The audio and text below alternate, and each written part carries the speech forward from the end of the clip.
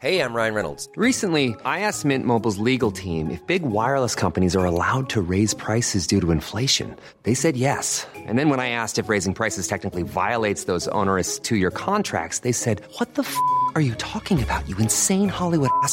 So to recap, we're cutting the price of Mint Unlimited from $30 a month to just $15 a month. Give it a try at mintmobile.com/switch. $45 up front for 3 months plus taxes and fees. Promo rate for new customers for limited time. Unlimited more than 40 gigabytes per month. Slows full terms at mintmobile.com. Cool fact, a crocodile can't stick out its tongue. Also, you can get health insurance for a month or just under a year in some states. United Healthcare short-term insurance plans, underwritten by Golden Rule Insurance Company, offer flexible, budget-friendly coverage for you. Learn more at uh1.com. Hello everyone, welcome to the Redmen TV podcast. We are right slap bang in the middle of pre-season, apparently, given that it hadn't even started last week, but here we go, we're right in the middle of it. I'm your host Paul Machin, I'm joined by Ben Kelly, by John Machin, and the returning superstar, the man, the legend, Chris Baker. Yeah. Mate, it's been like a month since we've done a show together. Yeah, it's mad. It's madness. It's very weird indeed. But yeah, welcome to the new world order, ladies and gentlemen.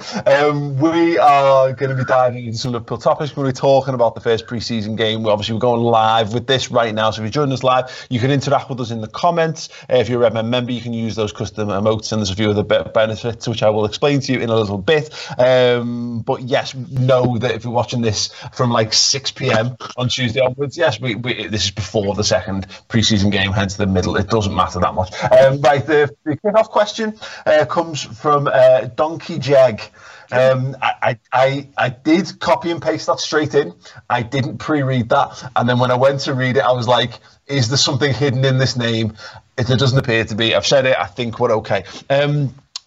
If you could select one LFC player to be Prime Minister, who would it be and why, Mr. Chris Pajak? I really wish I'd have looked at this one. I really wish I'd looked at all the questions now. I'm going to go with Trent Alexander-Arnold. Okay. I think we just need more Scousers in power. Yeah. Just generally speaking, you don't get enough Scousers on the telly box or anything, do you? Like, Jamie Carragher is the outlier, isn't he there? And so for me, I want a Scouse Prime Minister. I want someone who's going to think about our city first and foremost, and then sort the rest of them out, you know what I mean? But ultimately, we need to sort Liverpool out, and to do that, we need a Scouse Prime Minister. Trent Alexander-Arnold for Scouse Prime Minister. Absolutely. I'm not sure he's got the swagger for it. Maybe like him and Curtis set a partnership, prime ministerial partnership. I know there's no great example. Take it Yeah, we've got options there. I mean, the only issue is that if him or Curtis did it, I would have to make sure they learned how to say as well first before they infect the entire nation with as well, which is insane. Right, Dad, who would you be having as your Liverpool player Prime Minister? Well, I must take the opportunity to say that anyone would do a better job than's currently being done. Yes, I'll toy with the idea of Ox because he's so articulate. Yeah. But in the end, I think I'd go with Robbo. A nice little Scot who can put everyone in their place. Yeah. Keep the union together because, he's Scottish. And I think he'd be a good guy. And if he fucks everything up catastrophically, we can be reminded that he's Scottish and not English as well, like Andy Murray. Yeah. And he plays on the left as well, so that's good. Getting a Scot in, a lefty Scot, it might be the only thing that saves this country. Think of the amount of Tories that would rattle. That would be amazing, wouldn't it? Just think about it. Yeah. And he'd tell everybody to piss off if he needed to. Yeah, you know what I mean? He's fearless, isn't he? Yeah, definitely. Ben? I'd love to look at his expenses and just see Iron Brew and battered Mars bars everywhere on his expenses form. Square sausages. Yeah. I wonder whether James Milner's shouting at Simicast the other day was his party political broadcast. Yeah. The job. Yeah, absolutely. I'd be happy to hear them say "fuck off, Bojo." Would be absolutely fine. Ben, who are you picking? For some reason, I hadn't seen the question either. I just can't get the image of Joel Matip stood in number 10 out of my head. I just think a tall, gangly guy, bit goofy, but not as goofy as Boris Johnson, and just him in a suit, just sort of giving us facts on coconuts as we saw in that advert a few months back. I think that, as John says, I think that's a much better job than what's being done at the moment. I'd go for that. I'd vote for that. I like the idea of like every time he steps on stage, they have to readjust the camera, because he's just there. He just walks in and he's just cut off here every single time he comes on. So he comes on, they raise it up, and then he just goes like, "Hi." The immediate shout was for me was to go to someone like James Milner. Actually stuck out to me straight off the bat, but he's not charismatic enough in his own way. But he would have.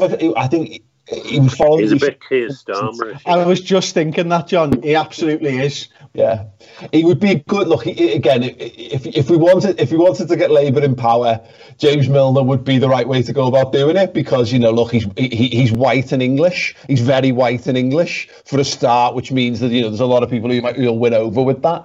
But also, he's not got enough charisma, to really truly, to stare or rile people up enough in a way. And he's smart and he's experienced and he's hard work, and he's got all the right kind of characteristics you want for all of that kind of stuff. But I think what you need as well is, I think you need to have a little bit more about you, visually, and that in that instance I would step up to Hendo. I mean, talk about completing your career. I think I think he's going to go. He'll win Sports Personality of the Year and then go and be Prime Minister. I think that'll be absolutely a splendid. He will. Do you reckon he'll win Sports Personality of the Year? Probably not now, but I think if it had been like 6 months ago, I think he might have done. I think if it had been 6 months ago, it would have been Captain Tom. Yeah, true. It was the only fucking sport going on at one point. He was the only person in the running. Yeah, definitely. In the running. Yeah, absolutely. Right, okay. We are going to plough on with the podcast. Thanks to everyone who's joined us again live on YouTube with us right now. If you're listening after the fact, you're great too. Don't let anyone tell you otherwise. I will remind those of you live though, you can join up to Redmen TV memberships on YouTube. It's very, basically similar to what we do on the redmentv.com. It's a membership scheme which helps you support what we do. But you get it on YouTube is you get access to custom emotes to use in our live streams.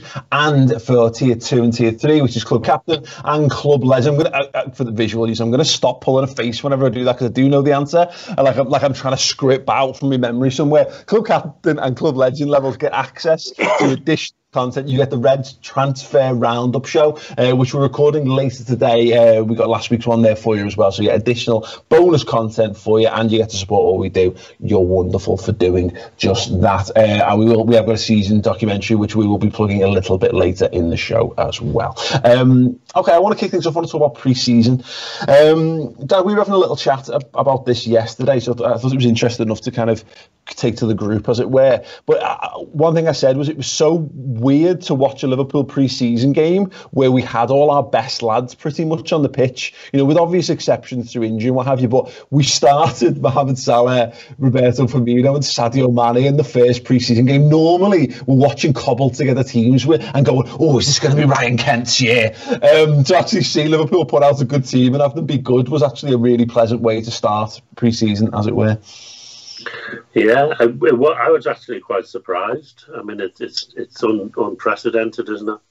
And it's a pity you couldn't really see it, could you? You had a Klopp's eye view of the game, which how they cope with that, I don't know. Yeah. I suppose it just shows how close we are to playing proper games. We've got a game against Arsenal next week, which clearly you'll want to win, regardless. It's a trophy. Yeah, it's still a pre-season friendly, but still, you don't want to be playing your reserves against Arsenal. Mm-hmm. So we're up and at it already. That's the thing. Yeah, and then, of course, as I say, he sprung a surprise and threw the 18-year-old centre back on at the end, just to confuse me.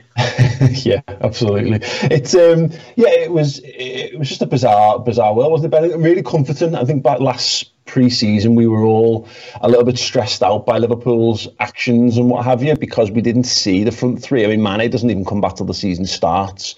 It wasn't until we played Lyon where Bobby and Salah came back that everyone went, actually it's fine. That's cut away all of that this time around. Obviously, I was surprised on what day was it? What day are we on? We're on Tuesday. It was Sunday, wasn't it? Saturday. It was one of those days. Anyway, when you see this, you see the team, and it is an eyebrow raiser, isn't it? Seeing all the top lads play.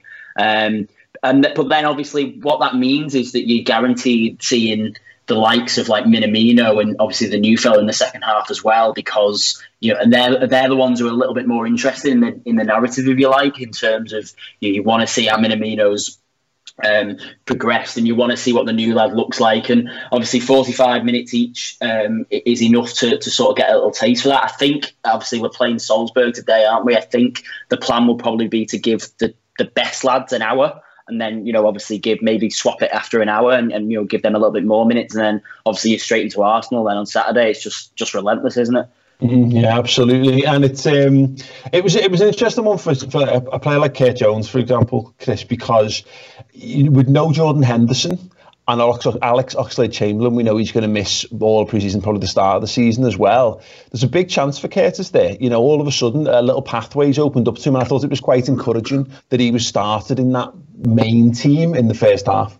Absolutely. And, for me, he looked bigger. And it's only been like fucking 5 weeks or something since the last time I saw him play football, but he looked like he was taller, he looked like he was thicker, and he looked like he was more almost Premier League ready, for want of a better phrase. And as you say, it's encouraging that he's in there. He gets an assist as well, doesn't he, for Bobby's goal? I think it's the first one Kirk gets the assist for. So he's in and around it, and we know that he's got a good chance, and he didn't look like a youngster. That's the biggest credit I can give him, and he hasn't done for a while now. He's looked like a first teamer, and maybe he's at that point where I think Kurt Jones naturally in this squad is a squad player, but I think he's striving to be more than that, and I think he's got the ability to be more than that. And I think that this season is going to be a very big season for him. We obviously saw Ryan Brewster go out on loan last season. Kurt stayed around, as did Nico Williams. And for me now, if I'm looking at the three of them, a couple of years ago you'd said Brewster's going to be the first one into the team. Well, right now it looks like Kurt Jones is going to be sub 12 or 13, and I think. And I think there is a route into the side for him. I think he can force his way in, and the injury to Alex Oxlade-Chamberlain might just be it. That might be a sliding doors moment. I think any young player needs something like that in his career, and it's unfortunate for the likes of Alex Oxlade-Chamberlain, for anybody else, but you need to get into the team somehow, some way. Trent did it with Nathaniel Klein's injury, and he hasn't given that place up to the point where Nathaniel Klein's left the football club now. It's dog eat dog in football, and right now Kurt Jones is snapping at the heels of the first team. Yeah, and these moments are important. It's interesting that you see him and he takes the field and he's got his new number. And you're right, I think he looks a bit bigger. I wonder whether everyone looks bigger. It's that kit. I just wonder whether the way it's cut, it makes everyone just look. Or the angle of the camera, like John was saying. Yeah, know what I mean? Low angle. We're not seeing it from miles and miles away on a wide angle lens anymore. Yeah, it's a worm's eye view. We're getting of the pitch there. I like the fact that he brings us something totally different. It's got an imagination in his game, and I love that it's someone who will do something no one else is expecting. It opens up defences. That's worth its weight in gold. Yeah, no, it is, and you see how players are primed, don't you, Dad? And there's that 17 shirt. You just got to rewind. Steve McManaman's number. Did Gerrard wear 17 for a bit as well? There's. Whether I think he's the kind of lad who has that stuff in his head.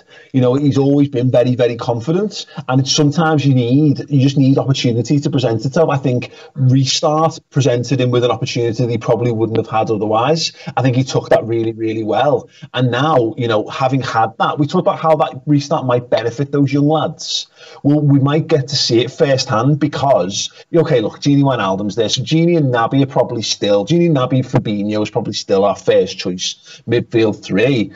But Kurt has got, he's got another week. He's got the Community Shield as well. And you might well see by the time the season kicks off, if not the opener against Leeds, certainly in the first 3 games of the season, I wouldn't be surprised to see Curtis Jones starting a game for us in the Premier League.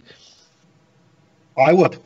I would, and for all I've just said about Kurt Jones knocking on the door and stuff, I think this pre-season is just so different to anything we've seen before. It's uncharted territories, isn't it? And, I think he'd deserve a start if he gets one in the first 3, but I think Klopp's going to try and put a marker down very, very early this season, just like last season. It's almost best team for as long as you can. Now, I don't know how long that is. I think it's shorter than normal. Normally you might get 10, 12 games. I think you're going to have to start rotating a little bit earlier than that. But certainly first 3, I think I would be slightly surprised. I'm not saying it won't happen, but I would be surprised. What about you, Ben? I think the problem with that is, I agree in the sense he's going to have to start rotating early, because obviously the way it's going to work is particularly when the European games kick in, it is that there's a European game every week.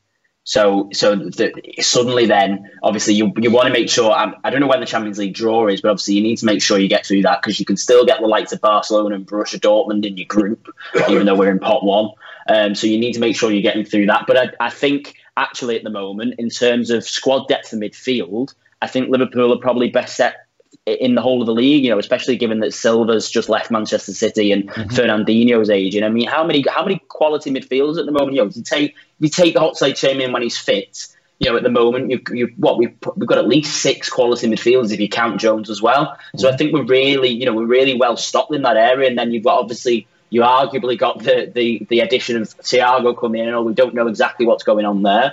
He's coming in him. Oh, I'm having it now. I'm having it. I'm having him. But what I mean is, when you're looking at the second string midfield, if you like, Curtis Jones, as you say, he's not out of place there. So when we do start rotating, and those choices have to be made by Klopp, and suddenly it comes to a Saturday and we've got like Brighton at home, and he's rotating the midfield and Curtis Jones is in there, you're not raising an eyebrow really. You're not going, oh well, I'm not so sure about that, because he's probably at the level now where if he's making sporadic appearances, then he's going to be fine. And we know, don't we, with the subs, with the subs this season, that he's going to make more changes than he has done in the past in game. I think that actually might limit Kurt's starts. Might not limit his minutes too much, but I think it might limit his starts a little bit. Sorry, what do you mean by the subs? So the subs are still 5 subs, aren't they, this season? No, they've been it. Oh, lovely, jubbly. Oh. I know, that's what I thought, yeah. A couple of weeks back now, yeah. Oh, lovely. You can tell I haven't been on Twitter since before I went away. It's been magic, by the way. I mean, I think if anyone has benefited from the lockdown, it's Naby. He's come back in and he's hit the ground running, and he looks nailed on for a start with Fabinho. So we're only talking about one place. Yeah. And whether you think Ginny can fit that place instead of Hendo, I don't know. And that's where Curtis Jones might get his place. I suppose you look at the fixture. Just looking at the fixture run that Liverpool have got. Obviously, we've got the Community Shield on Saturday against Arsenal. Then you've got the international break. But then Leeds and Chelsea are separated by a week. So you'd imagine we're able to go full strength for that. You've then got a Carabao Cup game. 2 Carabao Cup games with Arsenal in between, which follows. So it might be a case of you might be dead right there, Chris, and it might be that the team actually, he doesn't get a start in the first 3, but don't be shocked if Curtis Jones is 100% nailed on for the first Carabao Cup appearance, and if we get through that round, the next round is literally the week after. So it's the Curtis Jones, James Milner midfield axis is ready to take over League Cup football. Did I read somewhere, that European teams weren't going to be in the League Cup this season, or was that idea scrapped? That's certainly not the case at the moment. Right. Yeah, Champions League then doesn't start till the 20th of October, so we've got a bit of spell. But yeah, it's interesting that do the obviously the ones that we've seen from the first pre-season games, the centre back thing, Ben, and I wonder whether there was anything to it, because we've not seen Liverpool heavily linked with any centre-halves, although Dejan Lovren's got out. It was an interesting point on the Reds transfer roundup show last week. Sam Walker made this about Nat Phillips. He said people are talking about Ben White, and people are saying Liverpool need to go and buy Ben White because he had a really good season for Leeds in getting promoted. Nat Phillips, this is Sam's argument, not one I think is 100% bulletproof, but he's just gotten promoted as a centre-half from a second-tier league into a top tier, and we're talking about this, I don't necessarily think Nat Phillips is the answer, but it is telling maybe that he stayed on for the full second half, but it was Vandenberg and Kumetio who kind of got half a half each. I think for Klopp, look, we don't know how much the transfers are being affected by the pandemic, if at all, but I imagine they are. I think Klopp's looking at his centre-back situation. He's going, actually, Virgil's, touch wood. Virgil's pretty solid in terms of his injury record. So you can pretty much count on him. And then Gomez is a bit inconsistent. Matip's a bit inconsistent. But then below that, you've got Fabinho, who can play at centre back. And then if he's happy with what he's seeing from the likes of Matt Phillips, I'm still not sold on Van den Berg. But then you've also got this Kumetio, who seems to have come out of nowhere and is all the rage suddenly. So you've got a nice mix of them. Suddenly, if you've got say Joe Gomez out for a couple of games, then what I'm saying is the chances of having both Joe Gomez and Matip injured for a sustained long period of time at the same time, he's probably thinking is quite slim. And then if you add Fabinho on top of that, who can play centre-back, to have all three of them out at one point for a sustained amount of time, he's probably thinking is pretty unlikely. So then below that, that's when Nat Phillips steps up. And I think he's probably happy to take that risk as it stands, given the situation this summer. It's probably the most obvious answer, really, isn't it? That in this world is that Ben's right. It'll be Fabinho would play centre half, and probably Nat Phillips would play centre half in that order. Actually, before we saw Sepp van den Berg or Billy Kumetio, but let's use Kumetio as an example because in his quarter of a game cameo, against Stuttgart, I think he did enough for everyone. Like Ben said, he's come out of nowhere almost. 17 years old, just looks a good player because he looks boss for his age. How many of them have we seen in pre-season before, and then you don't see them ever again? Yeah. I mean, the worry for me about centre-backs is, if you look at us now, Matip's injured, and he's injured a lot. Gomez isn't ever injury-free. He always seems to be picking something up.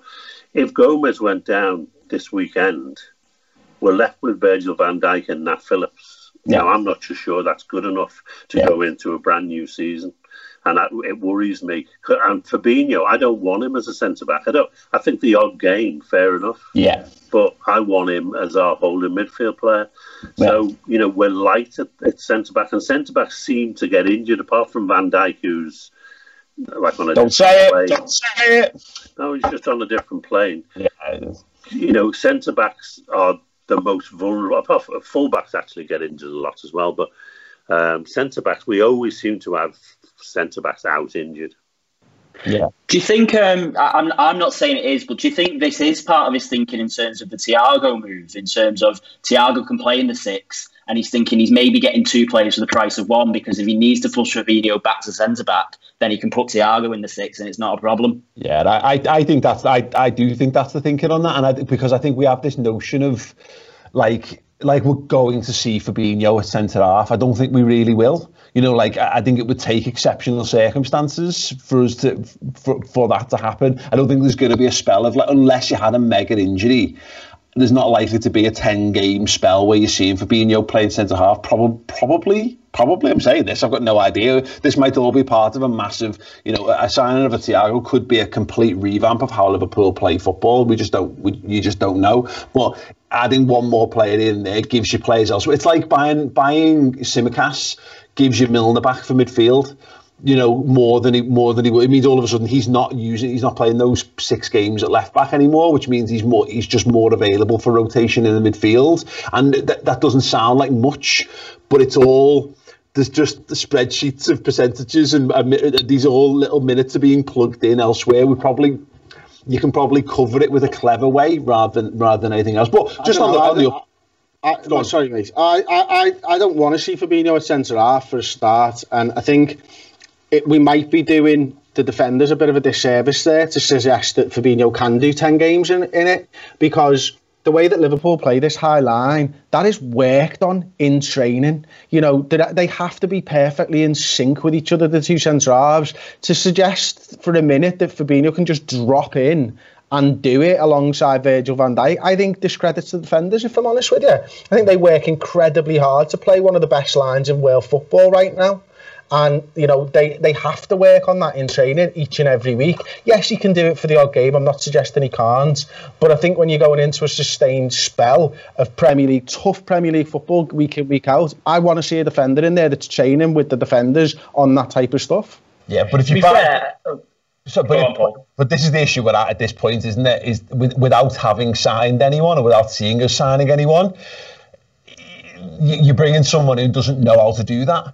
And I wonder at least they've got the time and the space to develop that part of their game. So if you were to bring a £10 million defender in, he's training with the defenders, he's training on the lines, he's training with the centre-halves, he knows what his job is. Fabinho's training as a midfielder each and every week. You know what I mean? That's my point. Is so actually, yes, pure ability-wise, Fabinho's probably better than Nat Phillips. But there is something for knowing the system, having played with the lads, having trained with them week in, week out over the course of the last 3 years, give or take, with his loan moves and stuff. So I'd rather see a defender step in and be the defender. And especially when we're talking about signing somebody to then free up Fabinho to be a defender. It's like, we've literally got a defender there. You don't want to sign a midfielder to free up a midfielder to be a defender. Oh, yeah. And I don't, you know what I mean? Just sign a fucking defender, lads. Yeah. That's what you need. Yeah. But in fact, I mean, again, these are the weird things. We have this every season where we go, this is madness, what's he doing? Why was it? And we can't wrap our heads around it because of our understanding is based on what we've seen so far. I mean, God, remember, Chris, 3 years ago, I've had the references to the week, it was like me and Aubrey doing a show and he couldn't wrap his head around that Milner was our left back. Yeah. And it was like, there's no way he's going to play left back. There's not a chance Milner plays left back, and he played left back like every game pretty much that season. And this is not a ideal world scenario, I don't think. I think the ideal world was keep Lovren for another year, all told, given the current climate. Well, we may have seen more in Nat Phillips than we've seen so far, you know. Yeah, at the end of the day, he's had loan spells, hasn't he? So, you know, obviously the loan spells are designed for players to go out and get better. Maybe he's come back a better footballer. Wouldn't that be a shot? You know what I mean? It certainly seemed that he did last time. Last pre-season he came back and he looked a better player than previous as well. Yeah. You just don't know, do you? And this is why it's fascinating about pre-season, is that we're taking our understandings from last year and the previous year and going, this will definitely be what it is. You know, as I say, you sign Thiago. What if all of it? The plan might be to go, we've enjoyed Fabinho at DM, but actually we're going to play Thiago at DM and Fabinho's going to become a centre half. It's probably not the case. What? Yeah, 43 every year without fail. You know, but this is it, isn't it? Is that I don't think you look at Gomez's injury record. He's missed lots of football, but he didn't miss lots of football last season because he was injured. He missed he didn't play a lot the start of the season because he was out of form and he was recovering from injury from the previous season. To be fair, after to start. And Matip did, and you know, but he didn't do. You know, like Gomez started the season was poor. Matip came in, then Matip got injured, then Lovren came in and took the place and was really good. And then Gomez eventually gets his place and keeps his place and stays injury free for the whole season. Now there's still that gamble there because it's only a gamble while Matip is out. And it's how many games they'll know. Well, again, it's like down to sports science and down to all the experts. At the minute, we are weaker because Dejan Lovren is an international caliber centre half who's not in the squad anymore. So you're looking at those 3 other lads who are potential. And Nat Phillips, great. You know, he came in, he was fine in the Merseyside derby. He's just had a loan at Stuttgart, which feels more encouraging when you look at it from that. They've just been promoted to the Bundesliga, so that's a bit more of an indication of a slightly higher quality than we probably felt when he was on that loan. And then you've got 2 17-year-old lanky kids who may or may not be capable of doing anything, but equally, who knows? That Billy Cometio looks like a man. He's 6'5". Looks like he's got a good little range of power.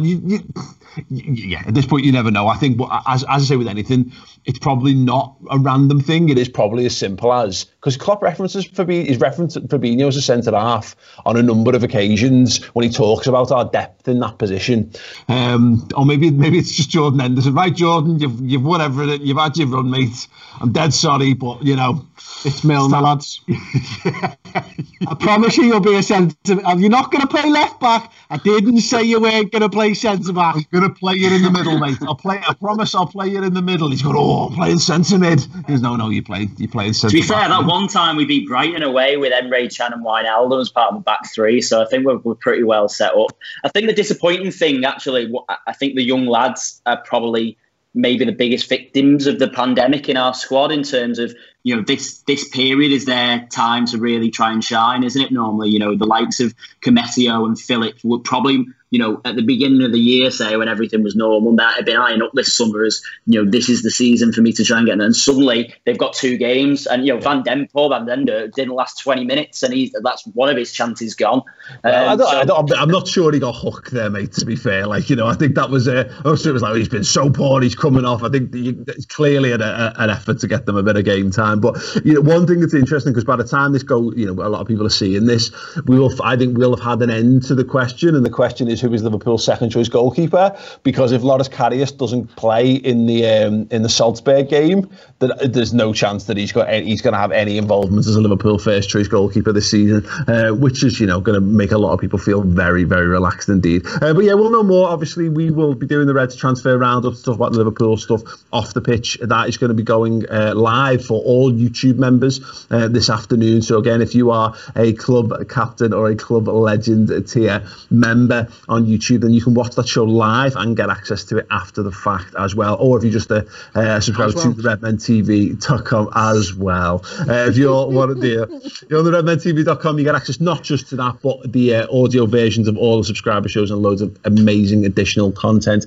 features, interviews, and our 3-part documentary series is all up live and available to stream right now. We launched it on Friday. Second part was Saturday. Third part was Sunday. Now it's Tuesday. It is all there for you. We've got a little trailer for you to peruse and see what you feel. And then, of course, go and subscribe to the redmentv.com to watch. Hey, I'm Ryan Reynolds. Recently, I asked Mint Mobile's legal team if big wireless companies are allowed to raise prices due to inflation. They said yes. And then when I asked if raising prices technically violates those onerous 2-year contracts, they said, "What the f*** are you talking about, you insane Hollywood ass?" So to recap, we're cutting the price of Mint Unlimited from $30 a month to just $15 a month. Give it a try at mintmobile.com/switch. $45 up front for 3 months plus taxes and fees. Promo rate for new customers for limited time. Unlimited more than 40 gigabytes per month. Slows full terms at mintmobile.com. Hey there, it's Michelle Norris. I'm host of a podcast called Your Mama's Kitchen. When I travel, I'm usually looking for a way to find a taste of home when I'm not at home. And one of the things I love to do when I am at home is entertain. And Airbnb allows me to do that. When I was in California recently, I rented a house that had a great kitchen. And when we were sitting around the table, we're all thinking, we're in someone else's house. Someone could be in all of our homes as well.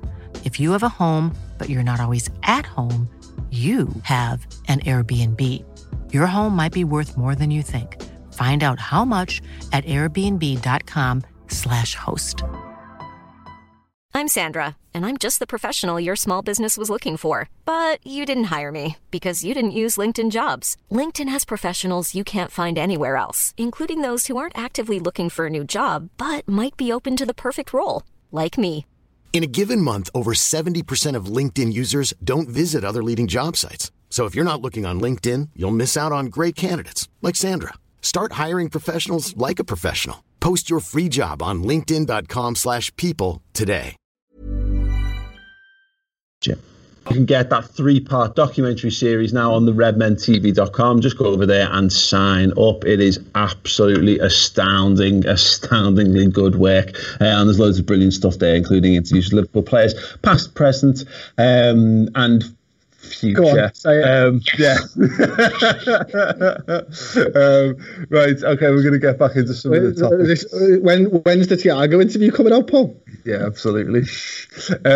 We had a couple of things in the comments. Ashley Frith upgraded his membership to club captain. Yes, enjoy the Reds transfer roundup. What a superstar. Sham says, would you take Suarez back on a free? We will dive into that shortly, because we're going to have a topic about the Barcelona players who are available. But Ben, you want to talk about Phil Coutinho? Yeah, when Bayern Munich won the Champions League on Sunday, and obviously, you look at them all with the trophy. By the way, I thought it was very, very odd seeing a goalkeeper lift the trophy. I thought that was really strange, but, either way. But Coutinho obviously won the Champions League, and I know obviously we've won the Champions League, and we've won the league, and we've won other things since he left, and it's all, it's all been pretty rosy for us. But obviously that is ultimately what he left the club to do. Probably not what he had in mind with Bayern Munich, but he wants to do it with Barcelona. But either way, I couldn't help but feel pretty happy for him, because he just, I think it helps that we've been successful since he's left. But now, he's gone on and he's won a treble and he's won the Champions League and all that. And I just wondered, what were other people's thoughts? In the end, I was like, yeah, go on, Phil. You do your thing. But I know some people will be bitter about it and be, still about all the back and all of that stuff. But for me, I was just happy to see him, be successful in the end. Yeah, I kind of agree. I saw the photos of him with the European Cup, and he obviously he's had his part to play in it as well, which is a thing. It wasn't like Torres. I know Torres had the role to play in Chelsea winning it. I was still a bit bitter about the Torres thing, but I think you're right. I think Liverpool being good. I was thinking this about like Man United and Bayern Munich. In fact, that Bayern Munich have now won 6 European Cups, and there's a part of me that a couple of years ago I'd have been a bit annoyed by that, whereas I'm kind of not anymore, because we live in a world where Liverpool could quite easily go to 7. Within the next couple of years, we've got as good a chance of adding to that as any club that has on the planet right now.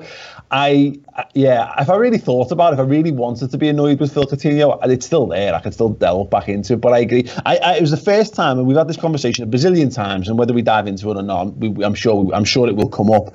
But I wouldn't be asked. I wouldn't mind having him back now. I nothing because I'm all forgive him or whatever. I just care less about all the shit that went before. So yeah, you're right. I was quite happy to see him happy. Remember for the good times, and be happy that Liverpool are boss. So nothing else really pains me anymore. John, do you want to go, or do you want me to go? Yeah, no, I'm happy to say I didn't care. There you go. Didn't really think about him, to be honest. If he'd worn a Liverpool scarf at the end of it, like some of our ex-players have done when they've won the Champions League, I'd maybe sat up and thought, "Oh, that's nice, Phil." Other than that, I didn't really think about him. He's past him. I'm over him. Yeah. If he came back, fine. I'd support him again. But as far as I'm concerned, he still always goes to the right and always goes to the right. And so. Yeah. I don't Drop the shoulder, shoot, repeat. Coutinho, put it that way. Yeah. What I've realised about Phil Coutinho, and I'm very much like John, I didn't really care too much. I mean, if you had to push me into how I felt, there would have been a wry smile there for Phil, because he gave. I think what he gave to the football club was more than what happened at the end. And for 5 years, he was a bit of a model professional for us, and so he had credit in the bank there. I think for me, he's not a first team Bayern Munich player, and he's not a first team Liverpool player anymore, because he doesn't work hard enough on the pitch for what those two sides want to achieve. They're the two best sides in world football, Liverpool and Bayern Munich, because they work harder than everybody, and they've got the skilled players to back it up. So for me, and I've just realised that we're better than him now. And I think he thought a few years ago that he was better than us, and he was wrong and we were right. Yeah. You know what I mean? And that's probably why I can have that little wry smile, because I know at heart of heart, and I know what you're saying there, Paul, is right. He did have a little bit of something to say, but he'll have wanted more.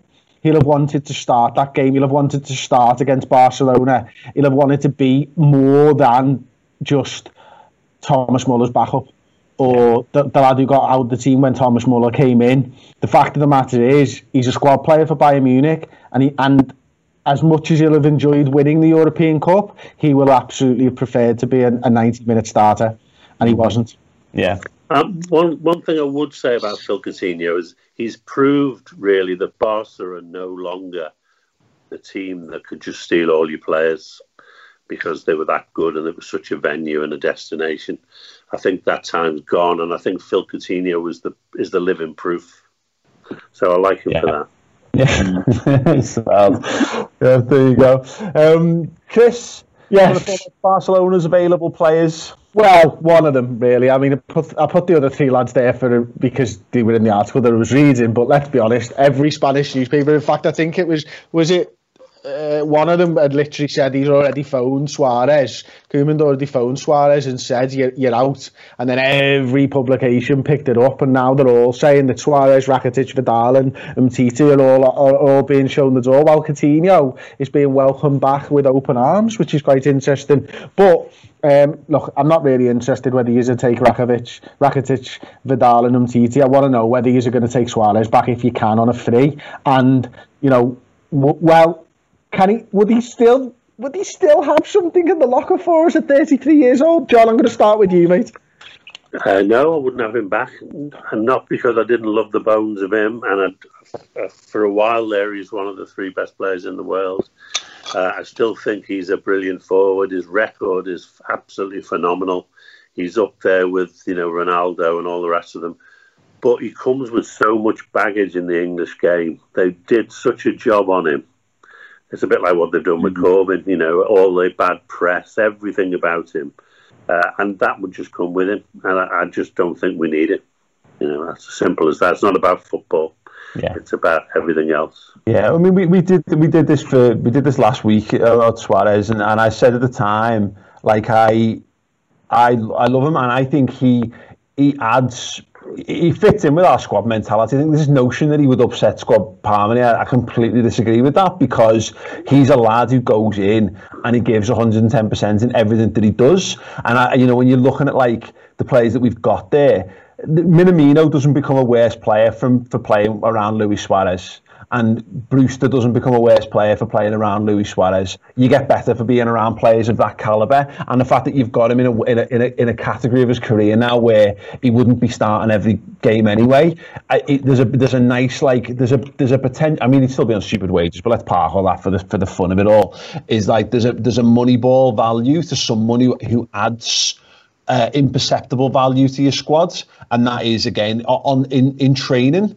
He doesn't allow levels to drop, and having someone who's got all the medals, all the experience, and that level of talent as well, parking this out, and I'm sure it'll be brought up because it was brought up when we've discussed it previously.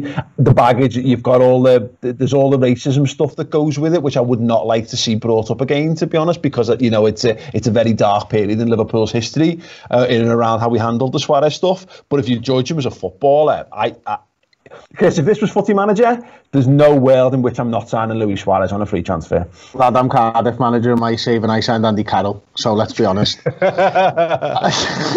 I mean, a 33-year-old Luis Suarez, for everything that you've just said to him about the football side of things, iron sharpens fucking iron, and he's in there training every day. Stephen Gerrard was talking on a Sky Sports podcast the other day about how he showed disrespect almost for Jamie Carragher in training, because he'd go in with fucking elbows to Carragher, who played at the club for 15 years or something by the time Suarez had got there. And he's there, and that's what you want to see. You want to see players improve in training and on the game, and he wouldn't let levels drop. You're absolutely right, Paul.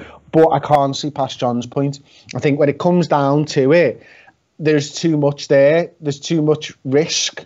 Not of upsetting the apple cart, because I don't think that's it. But I'm a bit like, I'd love him as a football player. If it was a 33-year-old whose name wasn't Luis Suarez, who had all the attributes of Luis Suarez, I'd take him every day of the week. But it is Luis Suarez, and therefore I'd be a little reticent to take it. Ben, what about you, mate? I said this last week. I just think we've moved past him. I think Paul said one week we were talking about City and Messi, and he was saying, that City have reached breaking point, or like a point of desperation if they throw in a bid for Messi. I feel like this would be Liverpool, if we needed to be. This would be Liverpool's equivalent of that, where if we at the moment had a struggling squad that wasn't anywhere near the top, and we just needed some kind of inspiration somewhere, it would just be that we'll just throw all the money that we've got at Luis Suarez to see if we can get another couple of good years out of him. I just don't think right now, the way the squad's set up, I just don't think we need that. I think we've got experience in every position. Let's not forget that these guys now, they're all league winners and they're all European Cup winners. They're all they're all experienced players in their own right. And yeah, while some of the players like Minamino and Jones to an extent, and they're not detrimented by playing alongside Luis Suarez. They're also progressing pretty fine, playing with Mohamed Salah, Sadio Mane, and Roberto Firmino ahead of them. And I think that's absolutely where we're at the moment. I think Suarez at the moment, it would just be, I just don't like going backwards. In life in general, and I think that would be what Liverpool will be doing. I watched 45 minutes of Takumi Minamino play pre-season since last week, and I'm just more relaxed. Well, just seeing Brewster back and seeing Minamino back and seeing the bits and pieces. But yeah, if it was just if I didn't have to worry about all the things that go around it, it'd be mad not to. Because if he's going to go and play for Ajax, and if he'd be happy to come in and be a squad member at Liverpool, then there's no one better in that bracket of like, will maybe want 20 odd games a season, maybe more. But you know what I mean? There's no one of his caliber available in that bracket on a free as well. Like there will be someone's going to get astonishing value out of Luis Suarez. I actually think it's interesting because I think Ben's point is right. Is that any Liverpool team in any other period of the Premier League would be all over this.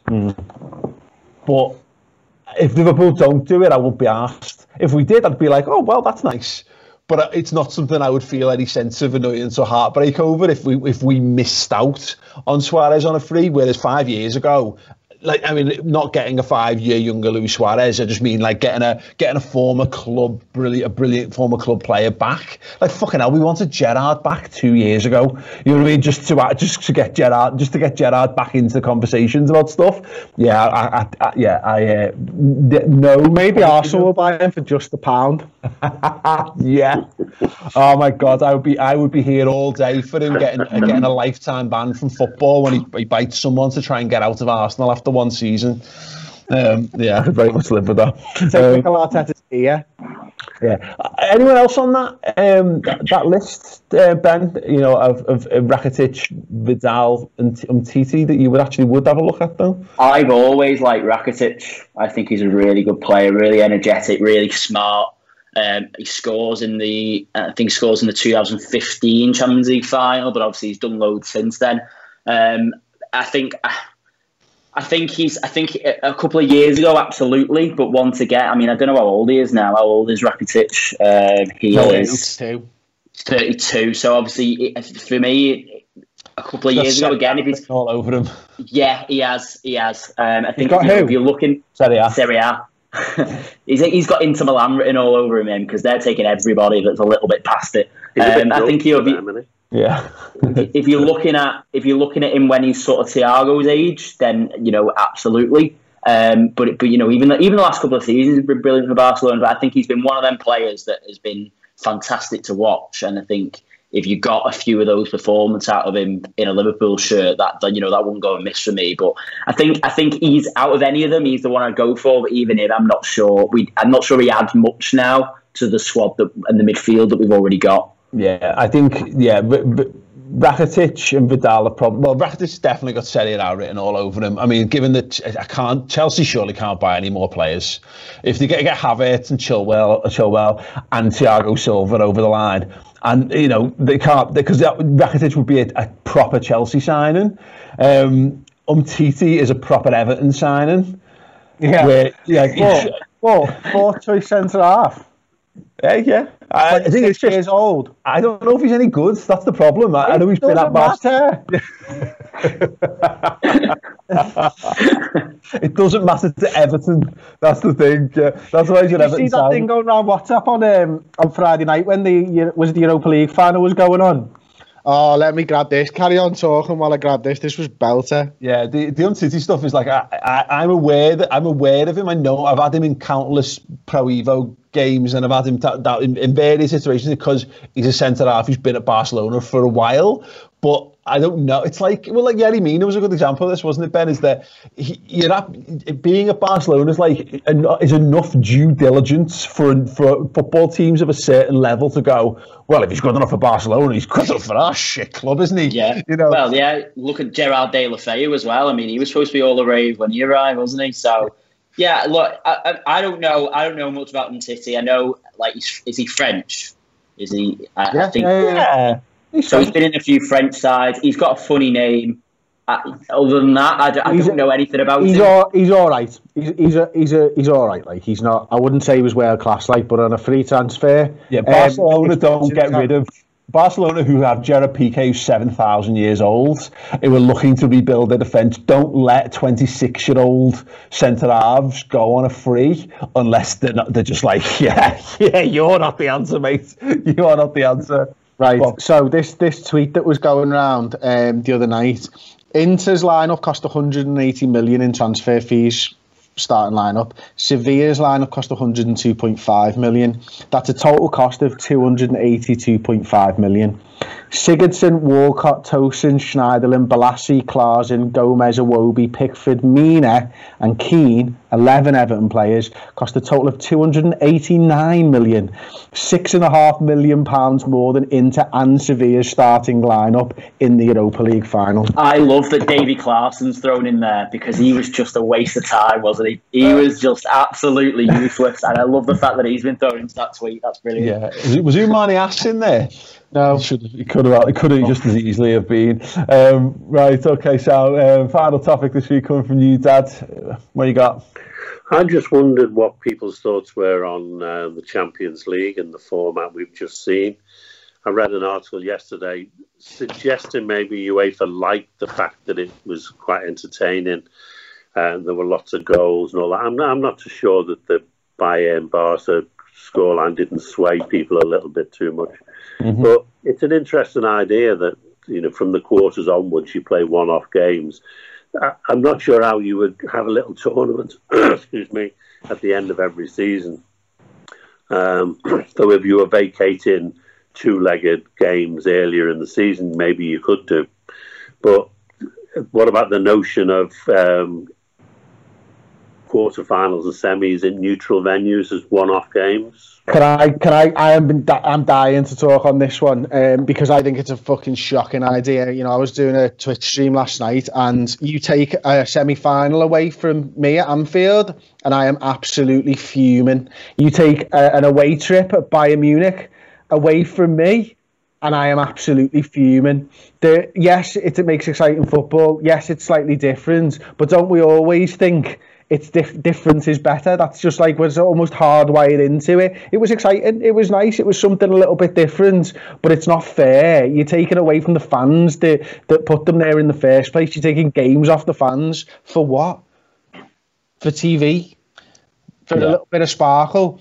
You don't get what happened to us in Barcelona in a two-legged tie. You're taking something else away to bring something in.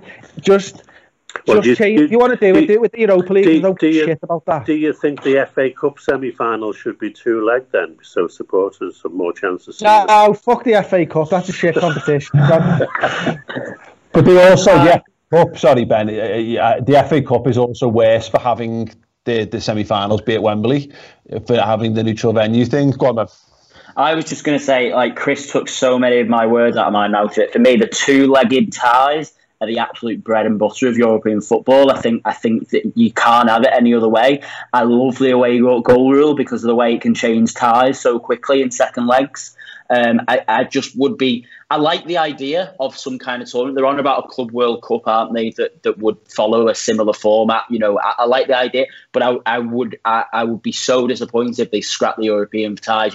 As Chris said, last season you got two of the best ever European Cup semi-finals because of the two-legged format. And those teams are allowed to turn it around. Imagine if you go away, it allows for a team like Liverpool or anybody else to recover from a bad day. You go away to Barcelona and, a couple of them goals, we get quite unlucky with. The second one comes off the bar and then Messi puts in a free kick and suddenly we're out of the competition. And it's like, you then got your chance to go and reverse it and do, and make yourselves legends like Liverpool did that night. I just think to get rid of the two-legged thing would be, I think people think that that's what they want, as Chris says, because it's different. But I think if you went a couple of seasons without it, people would miss it and want it back. I think neutrally it makes sense because you don't have to give up 2 nights of your life to see who wins something. So if you just want an entertaining spectacle in a one-off form, I think it makes perfect sense for TV audiences. I think that is what it is. But it's a different competition. It's like watching the World Cup, or it's like watching, like I said, what they want to do with the Club World Cup. What you lose culturally to football by getting rid of 2 legs is the thing that's the big thing for me. Look at Liverpool Atletico, where you've got them they did the greeting, and you've got like the whole way was all lit up with flares and stuff. Liverpool doing the same to Barcelona, Liverpool doing it to Manchester City. You get that, so you get to showcase your power, you get to show the world what you can do, all the things around the thing that happens on the pitch. But also look at what Liverpool, and it's why it damages us, and this isn't probably true for football fans of other football clubs and all that kind of stuff. don't get to experience these things. But going to travel to other countries and getting to soak up, what you were kind of alluding to with the Bayern thing, Chris. My best away experience of football was going to the Allianz for that second half. I got to see a way of managing football and organising fans and doing that stuff. It was just a wonderful life experience to go to that game, being able to go and see different cities, meet different cultures, steal songs from the continent and all that. Fans are still going to be able to do their own thing, and think football will always shift and it will always adapt, and you could have a variation on it, but it's never quite the same. Just getting to each city, getting the chance to show what it can do, and it over these things, I think is a wonderful thing that would be lost if you got rid of the two-legged format. I mean, you would still have two legs early on. You wouldn't. It would only be the last. Yeah, but playing devil's advocate, it would also get rid of the away goal stuff. It would take away the advantage that the second leg teams have because you play extra time on your own stadium and all the rest of it. Having said that, I'm totally in agreement. Some of the best football matches I've seen in my life have been quarterfinals and semi-finals of European Cups. So I think it's nonsense as well, but I can see the powers that be who don't think like us could see attractions in it, There's something maybe it's the way around. I'd play the games that don't matter at neutral venues. You know what I mean? The Europa League, Chris said it there. The round of 32. I mean, my God. My good God. The round of 32 and the round of 16 of the Europa League, they're just like, oh my God, it's just annoying. Just like, get out the way, get through these. They're just things to have to be done. I mean, look, getting rid of the two-legged format in the League Cup semi-final for this season is an inevitable and brilliant move in that regard, because it sounds counterintuitive that we should be able to say, I really enjoy two-legged things in this regard, but in that is for the benefit that gives. There's not enough benefit to stack up for it. I actually hate change, so I wouldn't want to change it. But I'm so hating of change that I'd really like to go back to only champions should be in the Champions League. That would be much more starting this year. But the thing that's annoying, the thing that's wrong with the Champions League is not the quarters and the semis. It's the group stage. The group stage is boring. But that's done because that's just done as a money-making exercise. That's just done so you can guarantee that even if Barcelona have an absolute stinker, you get to televise 6 Barcelona games, and you get your TV audiences and your sponsorships and all that kind of stuff. I find it worrying. But hopefully, once that they do that new Club World Cup format, it will satiate everyone's need for something like that at least. Until UEFA go, oh no, we really like that, and they'll eventually. Well, actually, they're also under threat from this continued European Super League thing, aren't they? And if there's any thoughts of a breakaway from the big clubs, UEFA are going to be doing anything they can to try and offset it. I think there's a bit of a mad point, but I think they're also under threat from just the way the world's going in general. I mean, I know, I talk about the NFL a lot on here, but I think there are some good tangents to be done. They're trying to shorten the games in the NFL because they're too long for young audiences, and young audiences don't seem to care for a 4-hour-long game. A little bit different with football, but when everyone's got so much that they can do nowadays and shift the focus, and they've got phones and they do all this, actually, to keep the sparkle in the game and to keep fans interested, maybe they just want a few less games. Now, that seems mad because they also just want all the games. So, but they want the games, but they want to make them exciting in those games to keep the audiences. To have bigger goals because you now have bigger goalkeepers. Yeah, it's true. Americans don't listen to anything the Americans do. You're right. There's very much that thing at the moment, and it'll be a conversation because everyone was so blown away with that, the single leg form, because it was a very exciting way to do things, but it's and the thing because it means everyone goes absolutely hell for leather for it and stuff, and I agree, but that doesn't stop. I think that changes in that it's a unique environment. I mean, the final ended 1-0. I think if you'd seen if we'd seen something mad on that, I think it would have almost been inevitable because someone would have gone, we've cracked this, or we've definitely cracked this now. But I think when you have it all or nothing, I just think it's an exceptional set of world circumstances. it wouldn't be that normally, because if you had it during the season, because you've still got to go and play your league game at the weekend, or you've still got to play, you've still got other games of football to play. Barcelona, or Bayern Munich were just ready. They geared themselves up for this to be able to throw absolutely everything at it to make sure that they won it, unlike any other situation they've ever been in before. I'm not sure that happens in the real world, because it just can't. So yeah, it's an interesting one though. Very, very, very interesting one indeed. We've got a question to wrap us up. Quinton Jansen, I'm going to tie this into the Champions League conversation, I think.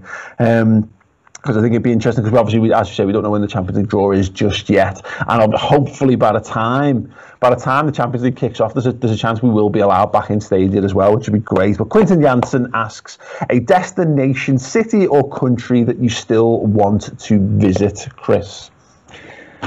Not non-football, it's New Zealand. I don't know why, it's just a country that I've wanted to go to for absolutely ages. Looks amazing. They've clearly got a really good Prime Minister as well. She's right on the ball, and it's just a well-run country with nice people and stuff. So and look, absolutely amazing stuff that you can do there. I think from a destination city or footballing thing, maybe not as easy for Liverpool fans to go to, but I think I'd love to see Juve live and in their stadium, as I would have loved to watch the game in the San Siro against AC Milan. So yeah, those are the two big ones for me. Yeah, Ben. I was just about to say Dortmund actually, because obviously I've not done much of Germany. But I was robbed of seeing Inter Milan in the San Siro in February because of the blinking virus all kicking off. I was out there and suddenly it was cancelled. So actually, the San Siro, because that's going to go, isn't it? They're going to demolish that and rebuild a new one. So I'd definitely like to get back out there to see a game, preferably with AC. Actually, I think that's interesting, because I think some people have. Some people lean towards more AC and more Inter. I lean to. I think because of the history that we've got with the AC Milan and the great sides that we played and obviously beat once. I've got more of a liking for AC. I'd quite like to go watch them in the San Siro before that goes as well. Mm-hmm. Yeah, absolutely. Dad, what about you? I have two, which are places I'd like to visit. Excuse me. Japan being, one of them, with a totally different culture. That's on my list. The other one, and it would do as a football one as well, as Argentina. Wow. I really love to go to Buenos Aires and see it's a very sort of Italian culture, even though they all speak Spanish. Yeah. And of course they're all football mad. Yeah, I would love to go and do a Club World Cup in a South American, in a major South American football hotspot.